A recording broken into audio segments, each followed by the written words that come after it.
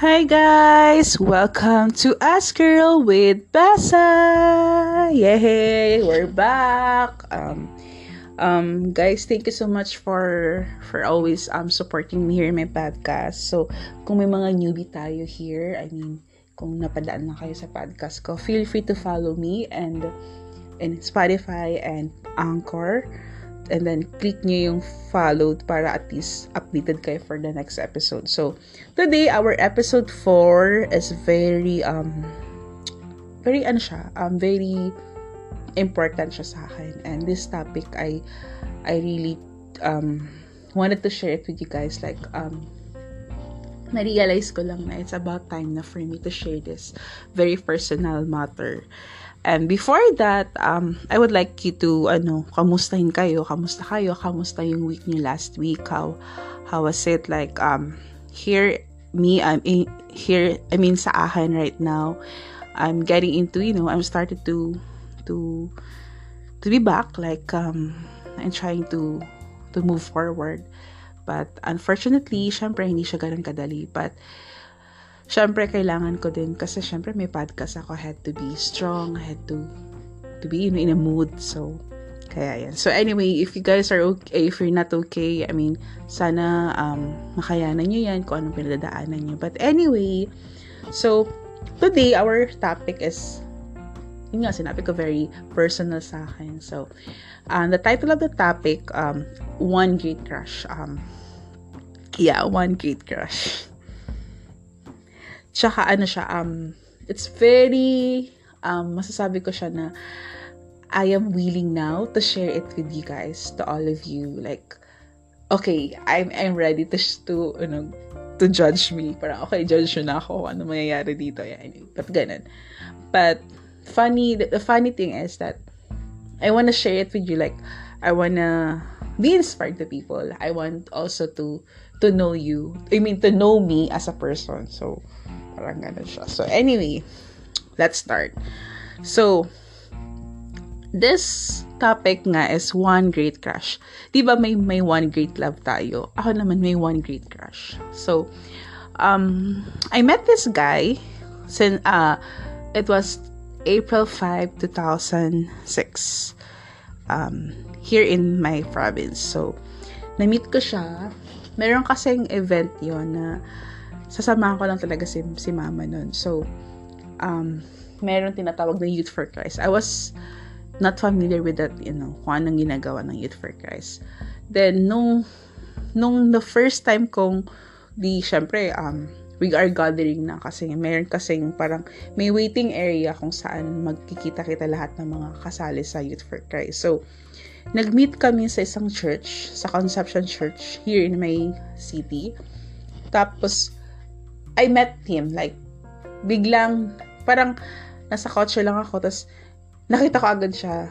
So, I was like, who's that boy? Like, ano bang ginagawa ng boy na yun? So, it was like that. So, nakita ko siya, and I was really I really don't like him. Like, I'm so annoyed. Parang, ano ba yan? You're in the church. Bakit nakalabas yung puso mo? And then, para sa akin nun, parang, what? Bakit gano'n? Like, I was really irritated. At talaga super na-irrita ako sa kanya. And I really hate him. Like, I am really, yung parang feeling ko ang arte ko that time. So, anyway. Tapos, may na-meet din ako na other Youth for Christ members. So, I forgot the name. Yung babae, tapos may lalaki din. I don't remember their name. Basta yun.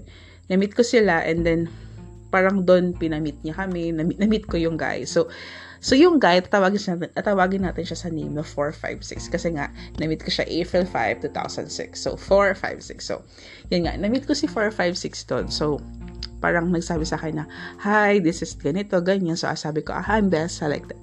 So, dinamit ko na siya. So, nagkausap lang konti. Tapos, parang, isa sa kasama namin na guy, yung guy na, member siya. Sabi niya, magpasok kami ng church para magpe-pray. So, nag-pray kami. Tapos, tabi ko yung girl din na, na Youth for Christ member din.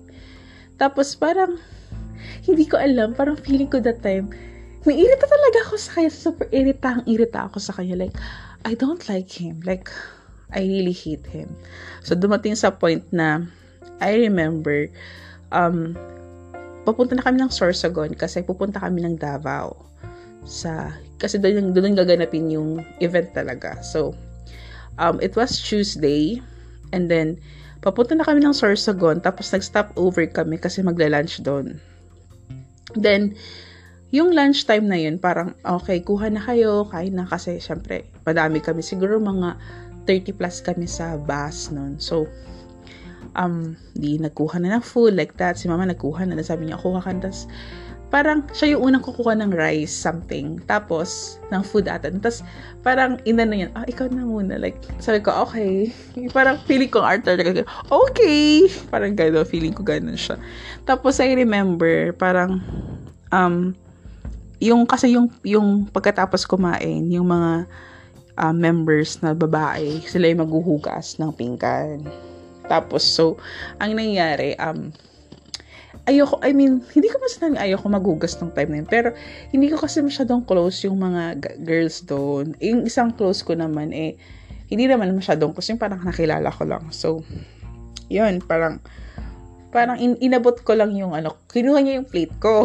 Tapos sabi ko, okay. Tapos binigay ko sa kanya. Tapos hindi na ako naghugas kasi, kinuha niya yung plate ko . So, yeah. Feeling ko childish ako nung mga time na yun. So, anyway, yun yung incident na parang feeling ko, okay, kunin mo yung plato ko. Childish, yeah.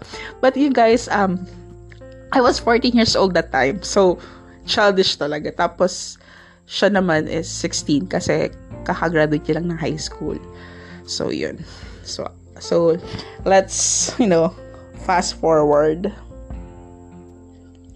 So, fast forward na. Na kami. Papunta na kami ng Visayas kasi sasakay kami ng Matnog. Tapos, going to, I am not sure. Nakalimutan ko, I don't know, I forgot. Basta, pa-Visayas na kami. Tapos, sa ferry kami, sa ferry boat. Tapos, nainis ako kasi hindi ako makalakad masyado ng maayos. Kasi syempre, pag medyo iba yung pag boat. Tapos, parang, sabi ko kay mama, mag-stay lang siguro ako sa bench, sa upuan. Kasi nga, hindi naman ako nahihilo. It's just that, hindi lang ako comfortable maglakad. Tapos maano pa yung wave. So, yun. Parang that time nun, nakaupo lang ako. Tapos inaantok na talaga ako. Super na inaantok na ako. Tapos, nakaupo lang ako. Tapos, parang nakita ko lang na nasa likod lang siya sa amin. Si mama kasi nun, parang nasa gilid siya sa may, anong tawag ito? Parang siya, yung, hindi siya gate, yung parang kasi ang nangyari kasi sa boat may loob, di ba, may loob siya. Tapos pupunta ka sa labas, nandun sila sa labas. Tapos ako nasa loob ako, nakaupo ako. So, pag upo ko doon, nakita ko nasa likod ko siya. Tapos sabi ko, parang tinitingnan niya ata ako, like, kasi yung side ko nakikita kong may tumitingin sa akin sa likod ko. So, parang sabi ko, ba't ako tinitingnan nito? Parang ako na bilang, ano to? Na-awkward ako nung time na yun. So, pero hindi ko siya masyadong pinansin kasi sabi ko, baka hindi naman siya ganun big deal. So, yun. So, yun, napansin ko lang siya. Kasi feeling ko kasi nung time, ba't ako tinitingnan nito? Parang, wow, assumera. Anyway. Tapos yun, papunta na kami ng Davao. Kasi, parang, Tuesday, Wednesday, Thursday, Friday, papunta na kami ng Davao kasi Saturday yung big event. So, Friday nasa Davao na kami. So, kailangan na maligo. Tapos, meron isa doon na, parang kakilala ata nung mga yung kasama na yung mga guardian na meron house doon na pwede kami maligo muna doon sa place. So, anong nangyari noon? Dalawa yung CR. Tapos, yung isang CR, walang tubig. Tapos parang nag-igib na lang si mama. Tapos nag-half-bath na lang kami ni mama. Kasi nga, madami kami, 30 kami. So, matagal. So, nag-half-bath na lang kami ni mama. Tapos, ang nangyari nun, ako una natapos mag-half-bath. Tapos, papunta na ako ng bus. Kasi, mag-stay na ako sa bus. Biglang nakita ko siya. Tapos, nagkabungguan kami. Yung parang, hindi naman super bunga. Yung parang, nagkaano lang kayo ng daanan. Like, na-touch niya ako, na-touch ko siya, parang, wow, may pa ganun yan. So, sabi ko na, parang, sa una, parang naiirita ako, kasi something na parang hindi ako, very uncomfortable ako, kasi nga, naiirita ako sa kanya, tapos, ayoko sa kanya, tapos, ano yun? Parang, iniisip ko nun, parang, wala naman, hindi naman yun, parang, for me, wala yun. Parang, ordinary person lang siya sa akin, nung time na yun. So, yun, dun yung time na feeling ko parang there's something na ako na feel nun. Parang hindi ko naman sinasadya, pero there's something about it. Like, there's spark. Wow, may kuryente. Yun nga, basta dun ko talaga siya na feel. And then, I remember pa that time na may incident na pumunta kami ng KCC Mall sa Davao. Kasi parang, mayroon kaming morning na pwedeng pumunta ng, it was Friday, kasi pagkatapos namin maligo, pumunta na kami doon sa area ng kung saan gaganapin yung event. Morning pa lang, parang magla-lunch kami ni mama outside doon sa lugar. Kasi yung area ng gaganapin is school, parang Davao National High School. Tapos, kailangan namin mag-lunch outside. Pumunta kami ng mall. Kasama namin si 456, tapos yung friend niya na close niya doon sa Youth for Christ CTR. So parang nangyari nun, kami yung grupo na magkakasama. Tapos actually okay naman, mabait naman si 456. Kaya lang nung mga time na yun, kasi parang nung una ko siyang na-meet, parang hindi ko talaga siya gusto, parang naaanoy ako sa kanya. I remember naman, nag-uusap naman sila ni mama nun. And, okay naman siya sa mom ko. So, inisip ko na lang na baka nami-misinterpret ko lang, or baka hindi ko lang talaga nagustuhan yung unang nakita ko siya. Pero ngayon, mabait naman siya. Tapos, I remember naman, he was, magalang. So, hindi lang talaga siya para salita. So, lagi siyang, I remember, lagi siyang pinagtitripan doon sa bus. Tapos yun. Tapos, may funny incident nangyari sa akin nun. After nung event so, nangyari na yung event ng Youth for Christ. So, may incident din, parang pauwi na kami. So, balak na namin na mag-uwi. Parang mag-stop over kami sa Tacloban. Kasi pumunta kami dun sa bahay ni Imelda Marcos sa Tacloban. As in, yun. Parang, nung time na yun, parang after nung pumunta kami ng bahay nun, sa Tacloban, nag-stop over sa Tacloban, medyo masakit na talaga yung tiyan ko. To the point na hindi na ako nakakakain kasi hindi nga ako nakaka-jebs sa ibang lugar. Like, pag-jebs lang ako sa bahay namin. Pero sa mga sa bahay ng tita ko, sa pinsan, parang yung family lang. Pero outside, hindi talaga kaya. Hindi talaga lumabas. Sinry ko na talaga siya. So, ilang days na yon. So, hindi talaga ako nakakatae. Grabe, nakakanahihiya ako noon. Kasi, sobrang hindi ako nakakatae. Ang iniinom ko na lang nun, mainit na tubig, or parang nagtutubig ako, or nag-water na lang ako kasi hindi ko talaga kayang kumain kasi feeling ko sobra, as in, sabi ko nga parang feeling ko na toxic ako nun kasi kung na-poison ako nun, siguro namatay na ako kasi hindi siya advisable na hindi ka tatae for a week. That was really hard for me. So, hindi na ako nakakain. And I remember, parang naiwan kasi ako sa bus. Tapos siya yung unang pumasok sa bus after nila kumain for dinner.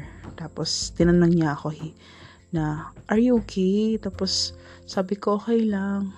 Di ka pa kumakain since kanina. Sabi ko, sama kasi ng tiyan ko. Tapos parang sabi niya, ganun ba? Parang he was worried about me like that.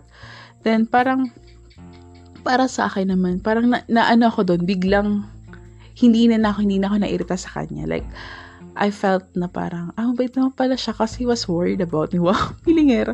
Basta yun, so worried naman pala siya sa akin. So, yun. Tapos nung pauwi na kami nun eh, kasi Saturday, yung event, Sunday, umalis na kami. Tapos Monday, mga Tuesday kami bumalik dito sa city. So, ang nangyari ng pagpa-uwi, parang nag-joke sa bus. Tapos, I remember nun, parang lagi siyang pinatitripan dun sa Sheila. Kasi, parang si Sheila, may crush ata sa kanya. Tapos, like, isang linggong pag-ibig daw sila ni Forward. Tawa ko ng tawa nun, kahit ang sakatan ng tiyan ko. Pero, yun nga, parang, after nun, I remember, nung pauwi na kami, nasa ferry, parang tanong siya kanon kay mama if pwede niya ako maging friend. So sabi ko, ang dami kong friend. Wow, may attitude talaga ako nun. So, yun, parang hindi feeling ko, lang siguro ako nung time na yun, kasi very childish, yan. Tapos, yun, parang, hindi na siya nagsalita or whatsoever. Parang ganun. I don't know, hindi ko masyado natandaan, pero ang alam ko nun, parang nabigla siya na sinabi ko, madami na ako ng friend. Parang hindi ko na kailangan ng friend. Anyway, yun yung ano. But anyway, after that, so fast forward na. So it was 2006, it was April. Fast forward. I forgot his name. Even his surname. Kasi nung nasa sa Youth for Cares kami, meron kami mga ID. So, makikita yung name mo, tapos yung apelido mo. Nakalimutan ko talaga, as in, parang feeling ko nagka-amnesia ako. I forgot it. Like, ano nga yung name ng guy na yun? Like, as in. Tapos, I remember nun, may event kasi nun, na parang sa school, parang, nagtatanong kung gusto kami sumali sa MYC. Sinanong ako kung ano yung MYC, Marian Youth Congress daw. So sabi ko, parang YFC to. So sige nga, sali nga ako. Kasi total, na-experience ko ng YFC. So, MYC naman. Tapos doon, nakita ko siya doon. Tapos, nakalimutan ko yung name niya. So, hindi ko alam kung i-approach ko siya. Kasi nakita ko siya noon sa cathedral. Church din yun. Sa cathedral, may store kasi doon sa cathedral. Nakita ko siya na nakaupo siya doon, naka-jacket siyang red. So, yung red na jacket niya, nung nakita ko siya doon sa YFC, hanggang sa MYC, doon, sabi ko, ano nga yung pangalan nito? Nakalimutan ko. Tapos, tinignan niya ako, pero hindi ko siya pinansin, like, snap, like, okay, sino ka? Feeling ko yun, very, nakakatawa talaga, yung parang, ang attitude mo, yung parang, girl, ang attitude mo sobra, parang ganun. So anyway, super attitude ako nun. So, hindi ko siya pinansin, kasi hindi ko nga natatanda yung name niya, tapos apelido niya, kasi wala, ako nun, nagka-amnesia. So, nung time na yun naman, so habang naglalakad-lakad ako nun, nakita ko yung isa sa mga kasama namin sa YFC. Nakalimutan ko din yung name niya. So, basta tinanong niya kami, hi! Tapos sabi niya sa akin, hi, Belsa! Tapos sabi ko, hi! Sabi niya, uy, nakita ko yung ibang kasama natin sa YFC. Tapos, sabi ko, sino? Tapos naalala ko na ay, oo nga pala, name niya pala yun. Tapos hindi na ako nagbumalik dun sa store kasi nahiya na nga ako kasi hindi ko na alam yung name niya. Tapos, nung time na yun, parang hindi talaga ako, snub ako tao. Parang, hindi kita kilala. Wow. At may attitude ka, girl. Anyway. Tapos, so, yun na yun. Fast forward na nga yun. So, na-meet ko siya doon, nakita ko siya doon, pero hindi ko siya pinansin. So, after nun, parang hindi ko na siya masyadong inintindi. Kasi parang, for me, parang, inisip ko baka lang, yung parang kakilala lang, ganun lang. So, wala naman sa akin, yun. Parang, wala akong masyadong care kasi hindi ko naman nga close siya. So, parang gano'n. Tapos, so 2006 yun, 2007, 2008. So, I remember it was 2008, yeah. 2008, nakita ko siya sa school namin nung high school ako. So, 2008 siya, I was graduating, 4th year ako nun. And that was the first time na nakita ko siya, na pumunta siya dun sa lobby ng classroom namin. Naglalakad siya, may kasama siyang friend. Tapos, sabi ko, bakit ganito sa school namin? Nag-school siya sa malapit din sa school namin. So, sabi ko, anong ginagawa niya dito sa school namin? Tapos, yun. Hindi ko masyadong pinansinin kasi nisip ko na baka may friend siya or what. So, yun. Until, nung 2008, parang napansin ko, 2008 pa, 2007, parang napansin ko, parang pag nakikita ko yun, parang iba yung nafe-feel ko. Tapos, nung mga time na yun, parang ayoko masyadong pansinin yung nafe-feel ko kasi iniisip ko parang baka wala lang ng to, parang nothing lang. Tapos hanggang sa 2008, doon ko na siya na parang na mas lalo siya dati hindi ko pa masyadong napapansin. Parang 2008 napapansin ko na parang feeling ko crush ko na siya. Kasi pag nakikita ko siya, parang iba yung feeling, yung parang, yung una kong na-feel na crush ko na siya nung prom namin. Super crush ko na siya. Feeling ko super crush ko na siya nun. Pero nakakwento ko siya dun sa friend ko. Pero hindi ko masyadong ina-elaborate kasi hindi ko alam kung crush ko ba siya or naanuhan ko lang siya. Kasi nung mga time na yun, for me, ang crush, mga months lang yan. Yung mga ganyan. Yung parang crush mo siya kasi ganito siya, ganito, ganyan. Pero itong guy na to, habang tumatagal siya, iba siya, hindi lang siya as a crush, iba siya, kaya hindi ko siya masyadong ma-identify, kasi hindi ko talaga alam kung ano ba yung feel ko talaga sa kanya. So anyway, yun nga yun. So, fast forward, 2008, it was March 8 kasi yung namin, prom. Before that prom, napanaginipan ko siya. Mga March, kagising ko ng March, napanaginipan ko siya, nandun siya sa prom namin. Tapos sabi ko, ay, sana yung andun siya kasi crush ko na nga siya. Tapos, ang bala ko talaga nung time na yun, before the prom, gusto ko siyang iayain, maging partner ko sa prom. But the problem was, parang nakita ko yung friendster niya nung time na yun, na may girlfriend siya. So, feeling ko kasi wala akong karapatan na mag-ask na maging prom date siya. Kasi una-una may jowa siya, may girlfriend siya. Parang respeto na lang doon sa girlfriend niya. And hindi ko din alam kung paano ko i-approach siya. Kasi, nung time na yun, hindi naman kami close, diba? So, bakit ko siya i-approach? So, hindi ko alam kung paano. So, pero siya talaga yung gusto ko maging partner sa prom. Kasi hindi ako naghanap ng partner sa prom. And yung naging partner ko, kapatid ko pa, and it was boring. Like, hindi man lang ako sinayaw. Well, may hindi ko talaga, wala akong naisip na guy na pwede ko maging partner nun sa prom. Kundi siya. Kaya lang nung nalaman ko na may girlfriend siya, I step back na parang, hindi pwede. Nakakahiya. Baka isipin ng girl, diba? Anyway. So, yung time na yun, so, nung nakita ko siya sa Friendster, inad ko na siya. Tapos, nakakatawa. Kasi, inad ko siya noon parang mga November, before the birthday niya. Tapos, nag-comment ako sa Friendster. Sabi ko doon, you look familiar. Wow. Tapos may picture ako nagagalaw-galaw. Tapos sabi ko, oh my God, as in, feeling ko, tapos ganda ako, you look familiar. Pero hindi man lang siya nag-comment, so wala. Sabi ko, snub ako nito. Okay, anyway, pero friend ko na siya sa Friendster. Tapos, nung birthday niya, kasi birthday niya November 7, kinilit ko siya noon. Tapos, nakakatawa kasi nag-reply siya sa, ang naalala ko kasi noon, ang nilagay ko kasi doon, happy birthday, tapos yung name niya, 456, tapos, ano sabi ko, parang, I wish you all the best like that. Tapos, take care. Grabe, feeling ko crush mo yung take care.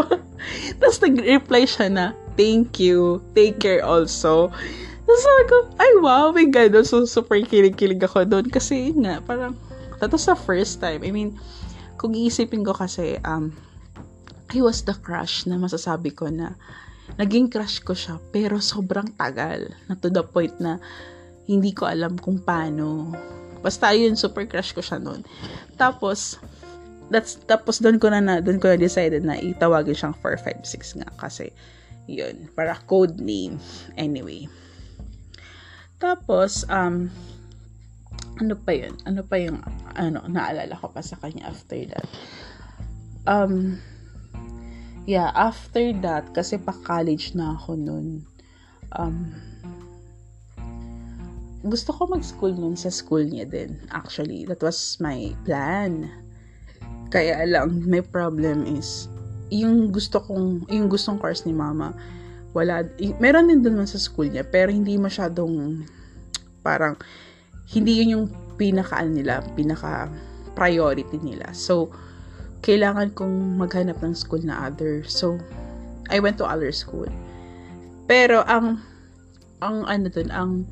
nakakaano, kasi, after kong mag-school nung, yung nursing, I shift to other courses. So, I went to that school kung saan siya nagsuschool. And it was sad kasi nag-ano lang ako noon, first sem. Tapos nakita ko siya patapos na yung sem. Alam mo yung feeling na, ano ba yan? Tapos, ang totoo lang, I even, nililibot ko talaga yung building nila para makita ko siya, pero hindi ko talaga siya nakikita. Pero, one time, I remember, kasi may parang kailangan mag-business attire kami, tapos nakita ko siya. Pero, ang nakakatawa, yung business attire ko, parang ang pangit. Tapos, nakita ko siya, naka-football, outfit na. Tapos, as in, naloloka ako nun, kasi nung nakita niya ako, biglang ayoko mag-assume, pero nung nakita niya ako, na-shock siya, kasi that was the first time na nagkita kami sa school niya. Estudyante na pala ako doon.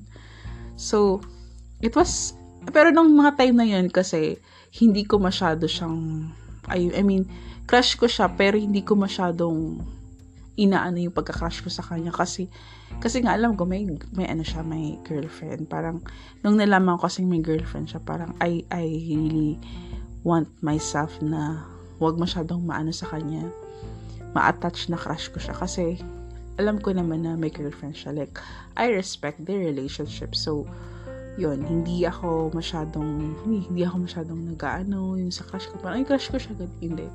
So, parang, naging ako nun, hindi ko masyadong yung nararamdaman kong crush ko. Pero, crush ko siya. Pero, hindi ko masyadong ma-show kasi nga, hindi pwede. So, anyway, yun na yun. Then, may incident din noon na 2012 yun. Nasa isang mall kami ng friend ko.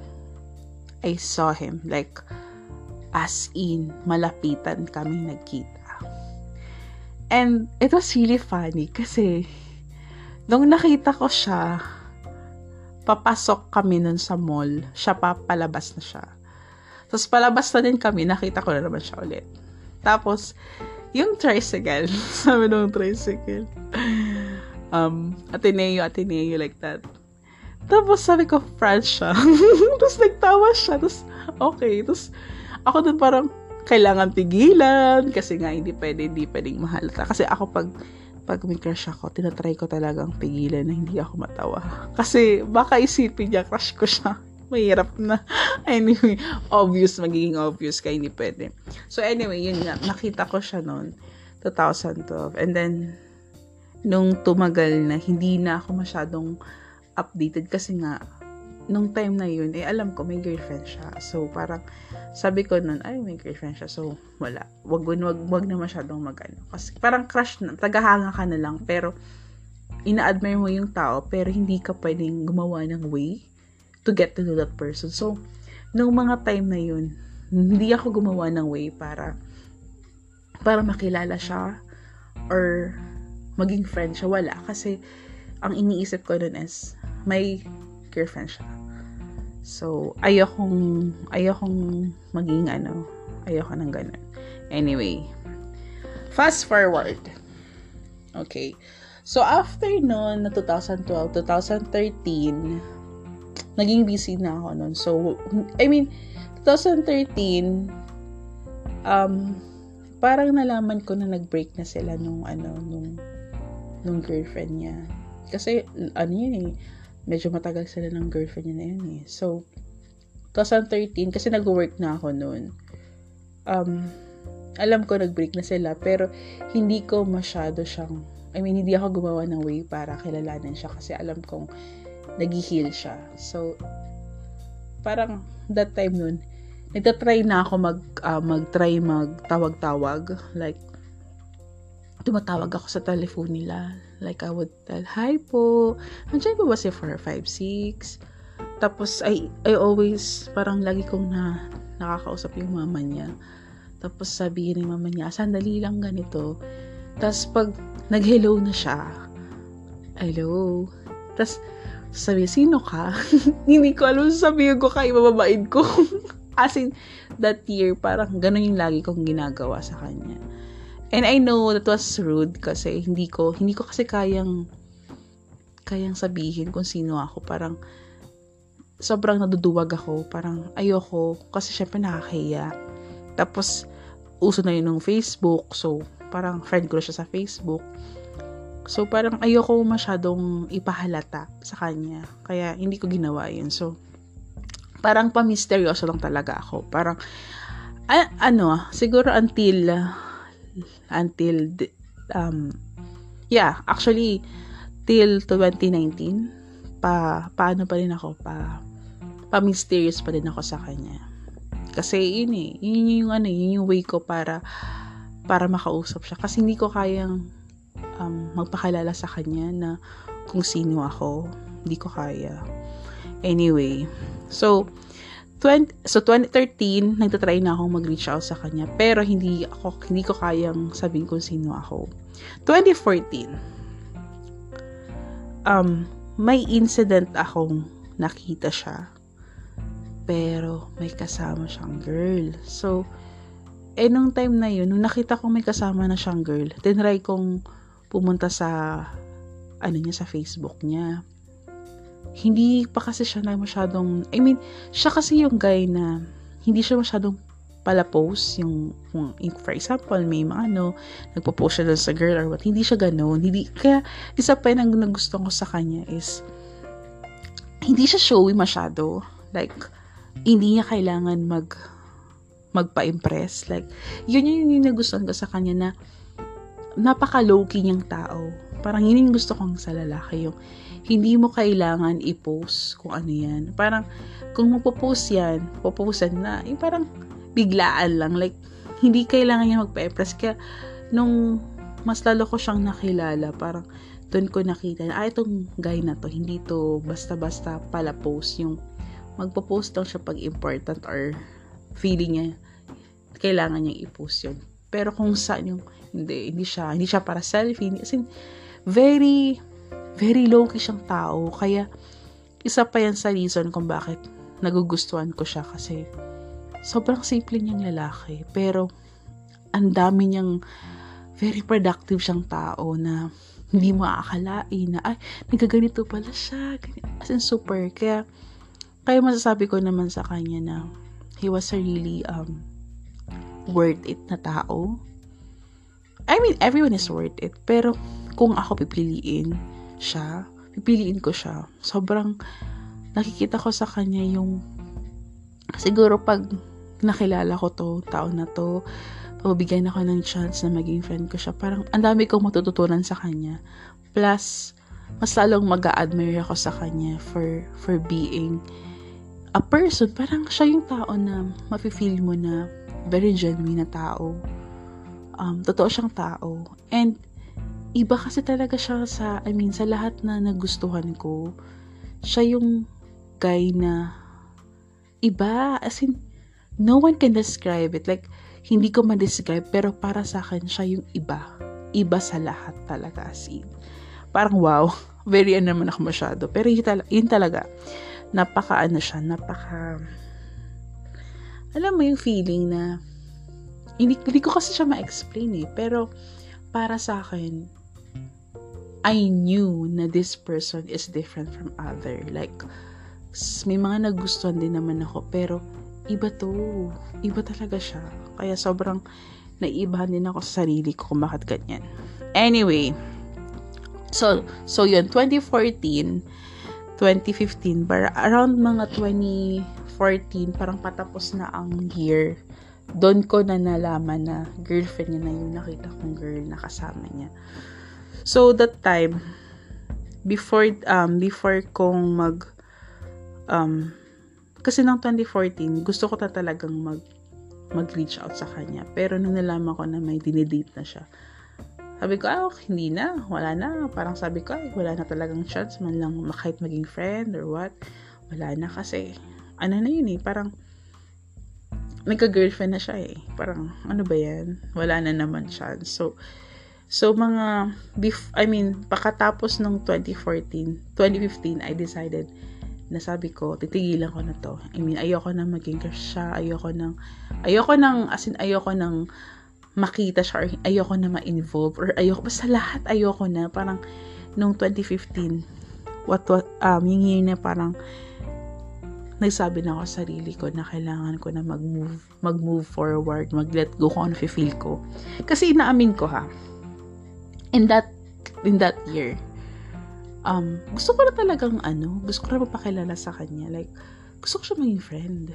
Kaya lang, ang iniisip ko, ang hirap. Kasi unang-una sa lahat, may girlfriend siya. Parang ang hirap maging friend ng isang tao na alam mo may girlfriend. Like, kasi, aminin ko na, syempre may agenda ako, di ba? And I don't wanna be, I don't wanna be hip, maging impokrita na, bakit gusto mo siya maging friend, di ba? Kasi may agenda ka, which is, I wanna get to know this person. And gusto ko din makilala siya kung ano ba talaga siya, di ba? So, yun, 2015, 2016, 2017, 2018. So, 4 years akong walang balita sa kanya. Parang talagang tinry ko nun magpaka-busy. So, nag-start na ako ng mag-fangirl. Like, may pina-follow na akong celebrity. So, naging fan ako nila. Parang sila yung pina-priority ko. Parang ganun. Parang para sa akin ang love. Parang hindi importante yan. Yung magiging happy din naman ako kahit wala akong love. Ganun. Ganun yung isip ko nun. Inaamin ko na I was really ako yung tao that time na negative ako. Super nega ako sa love. Like, mag-break naman lang yan. As in, super.